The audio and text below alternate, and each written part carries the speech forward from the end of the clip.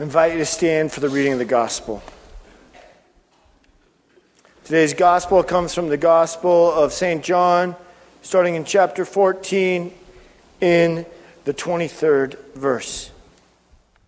Jesus answered him, "If anyone loves me, he will keep my word, and my Father will love him, and he will come to him and make our home with him. Whoever does not love does not keep my words, and the word that you hear is not mine, but the Father's who sent me. These things I have spoken to you while I am still with you, but the Helper, the Holy Spirit, whom the Father will send in my name, he will teach you all things and bring to your remembrance all that I've said to you. Peace I leave with you, my peace I give to you. Not as the world gives do I give to you. Let not your hearts be troubled, neither let them be afraid. You heard me say to you, I am going, and I will come to you. If you love me, you would have rejoiced because I'm going to the Father, for the Father is greater than I.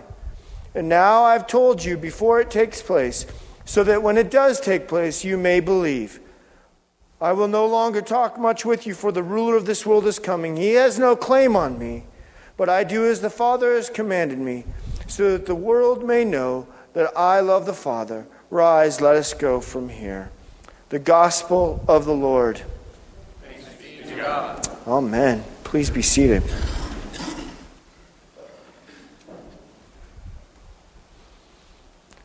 So the next time you fly on a commercial airline, check out the safety instruction card that's usually found there in the seat in front of you. Here's what one of them said. If you're sitting in an exit row and you cannot understand this card or cannot see well enough to follow these instructions, please tell a crew member. Obviously, these directions have some challenge, since if you can't read the card, you don't know about this exhortation, do you? We don't know what we don't know. Some friends and I had a similar experience. We were at a restaurant several years ago, and the menu had a similar phrase at the bottom. If you're unable to read this or see this, ask the waitress. And we had to ask, how would someone be able to ask this question if they can't read this statement? And she was stumped for a minute, but then as I reflect on it, especially today, I think she had some wise words to say. She said, well, usually folks come with someone else. And although it doesn't quite solve the problem, does it? It does reflect something that's true about our lives. No one walks alone. We never walk alone. We don't get the promotion alone. You need the company to be able to give you a promotion. And if you have your own business, you need customers to help bring about your success. None of us walk alone. Some of our students are walking the steps of commencement this week and next. And they didn't get there alone either. They stood alongside their parents and teachers. We are grateful for the work that those students have done and what we do to earn those promotions, but we don't get there alone.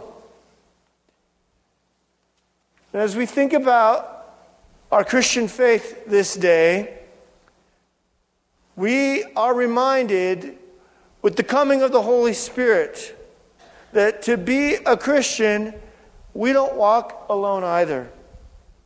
We need one another to be sure, but we need the one in whose name we were baptized, the Holy Spirit, to fill us and to guide us. It might seem like a catch-22 that in order to have faith, we need the Holy Spirit. In order to have the Holy Spirit, we need to have faith. Until we understand that just as God lives in community as the Father, Son, and Holy Spirit, we too are called to live in communion with God, created to be with God. And fortunately, this conundrum is solved when God acted first. The scripture says, while we were yet sinners, Christ died for us. So to receive the promises of God, we have to have ears and hearts ready to receive. And that is made possible by the coming of the Holy Spirit. The reason the disciples waited to preach was that they needed the comfort, the conviction, and the call to make them capable from the Holy Spirit. Let me say this again. The Holy Spirit comforts and encourages us. The Holy Spirit convicts and exhorts us. And the Holy Spirit calls and equips us. So we celebrate Pentecost today, but not like it once was celebrated. The time of Jesus, before the birth of the church there on that first Pentecost, as we understand it today, there was another Pentecost being celebrated. Pentecost literally means 50th. And it was a celebration of the 50th day after having been saved from the hands of Pharaoh. The Jews having been in slavery for generation after generation, they had been redeemed by God through Moses. And then on the 50th day, on Mount Sinai, they received the Ten Commandments, the law. And they began to be people of the book, people of the Torah. But Martin Luther reminds us that the Jews celebrated the festival because the law was given to them in writing. But now we celebrate it on the 50th day after the resurrection, our redemption from the slavery of sin. We celebrate it because God's law is given to us on our hearts with the very presence of God, the Holy Spirit, with us. You see, we were baptized, those of us in Christ, into the Father, the Son, and the Holy Spirit. And when we were baptized, we were given this family name to be called a child of God. So if we've received the Holy Spirit in baptism, what does it look like to live by the Spirit today? Well, Jesus gives us some explanation for that in the Gospel of John today. Preceding what we read this morning, Jesus says in verse 15, "If you love me, you'll keep my commandments."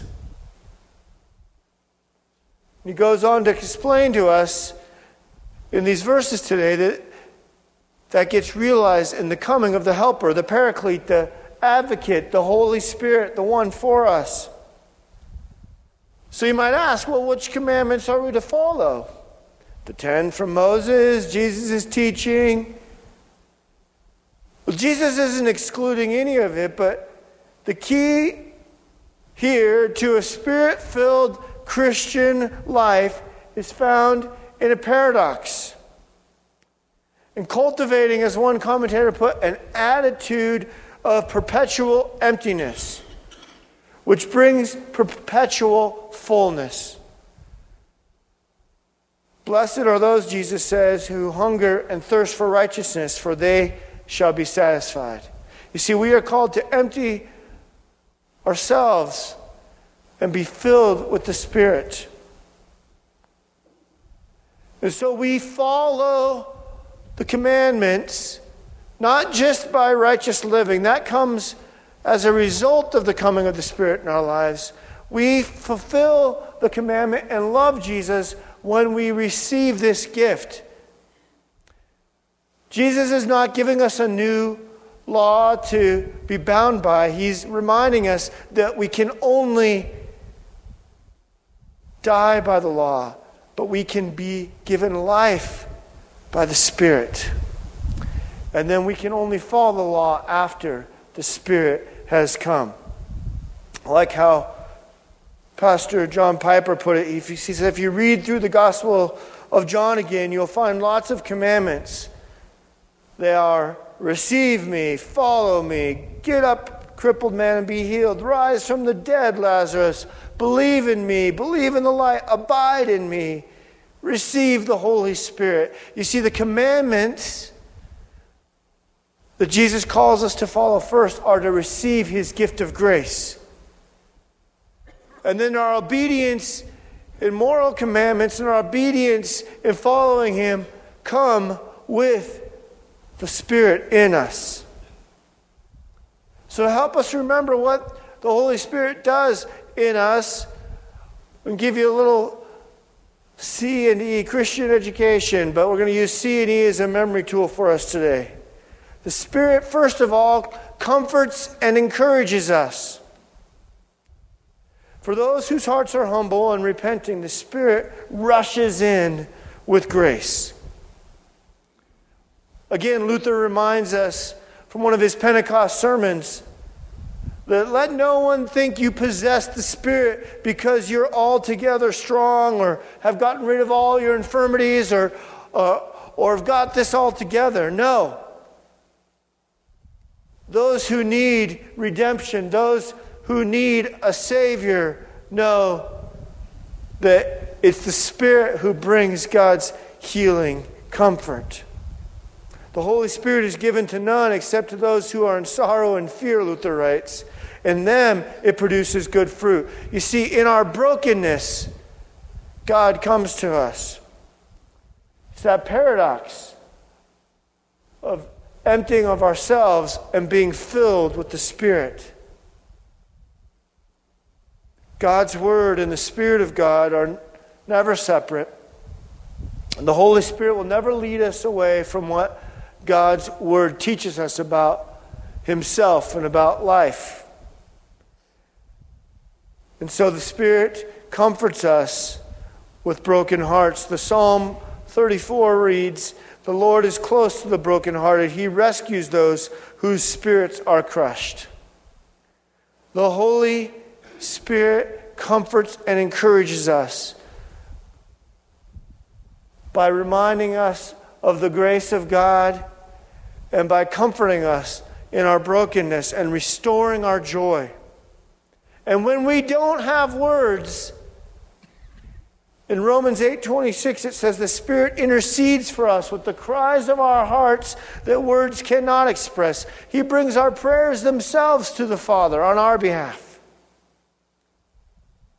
And so the Spirit brings life, brings comfort and encouragement. But the Spirit, the one who advocates for us, also has another job. The Spirit convicts us.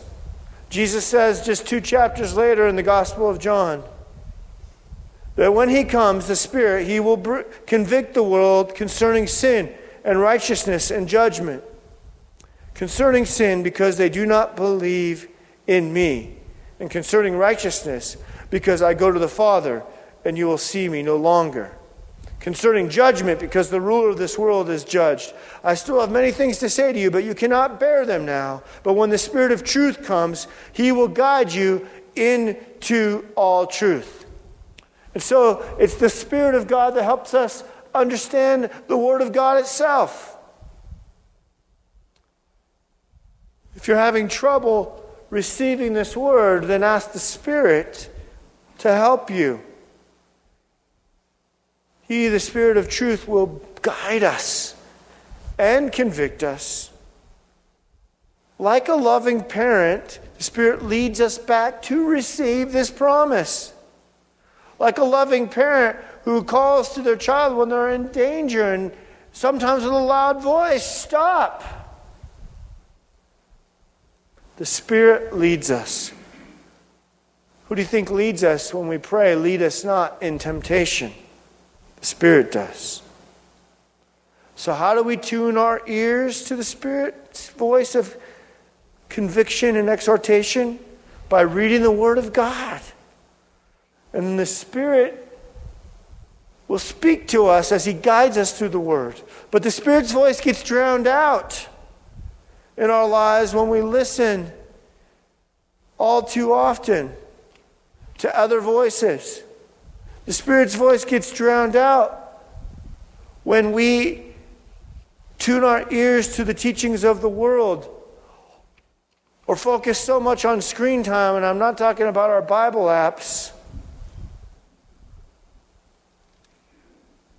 to the teachings of the media or human frailty that seems to come with so much wisdom.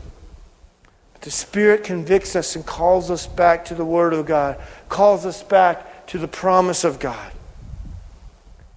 The Spirit convicts us because God takes sin so seriously that He died on the cross. God writes in Hebrews, let us also put aside every weight and sin which so clings to us and easily entangles us. Let us run with endurance the race set before us, looking to Jesus, the founder and perfecter of our faith. Now remember, it's not about how good you are. Remember the paradox. It's about emptying ourselves and humbly coming before God. It's not about our goodness, it's about God's, and receiving this gift of grace so that we can then live. The great devotion writer Oswald Chambers puts it this way: conviction of sin is one of the rarest of things that ever strikes a man. It's the threshold of an understanding of God. Jesus Christ said that when the Holy Spirit came, He would convict sin. And when the Holy Spirit rouses the conscious and brings him into the presence of God, it's not His relationship with man that bothers Him, but His relationship with God. You see, conviction reminds us to come again and anew to the promises of God and receive the gift of God.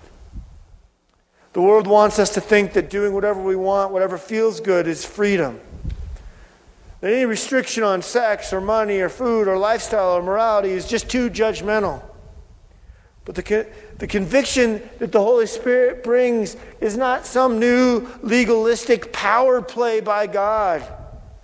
It's God's heart cry and exhortation to bring us back, to draw us back to Himself, to the abundant life that He longs for us to have. The 3,000 who responded to Peter's sermon at Pentecost and the million saints have ears and hearts convicted by the Spirit and the humility to receive, repent, and follow. Finally, the Holy Spirit calls and equips us. In Ephesians 2:10, we're reminded, after hearing those words of grace, that God prepared beforehand good works as our way of life. So the Holy Spirit calls us to that way of life and equips us. I don't often like bumper sticker phrases, but here's one that is actually true. God doesn't call the qualified. He qualifies the called. You see, He qualifies us by His righteousness impugned on us, and then fills us with His Spirit to do that which He calls us to do. Last night, my family and I and some friends, we went to the Isotopes game, and we saw some pretty amazing catches. But I never saw an outfielder or an in-baseman just hold up the glove and hope that it catches the ball. They put their hand in the glove, right?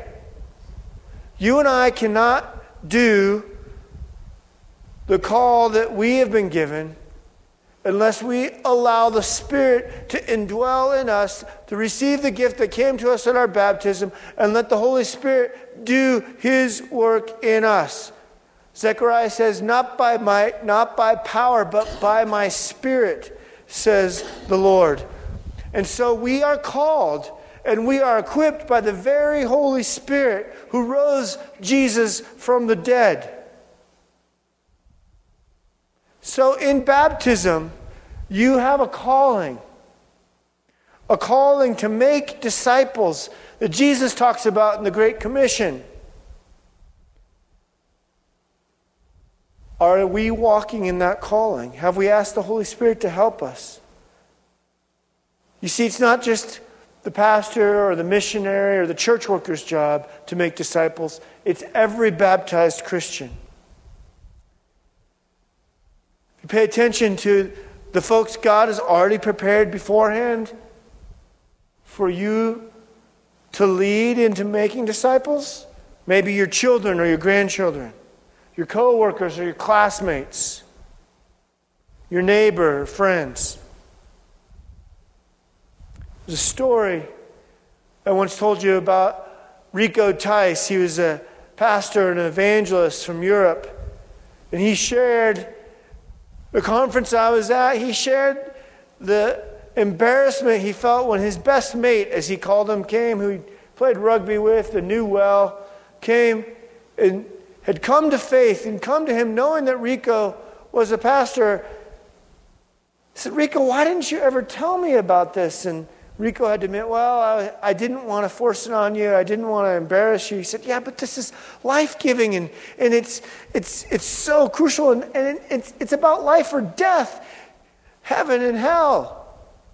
Why didn't you share this with me?" Rico, a pastor, was convicted to not stay silent and let the Holy Spirit speak through him. St. Luke says in chapter 12 that the Holy Spirit will teach us what to say in the moment that we're called to say it. It's not even our own words that we need to formulate. The Holy Spirit will work through us, through you. Peter's sermon was so powerful not because he was a great orator or preacher. He was a fisherman. It was the Holy Spirit working through him that transformed hearts and minds. Jesus promises when he gives us the call to make disciples that he will be with us always.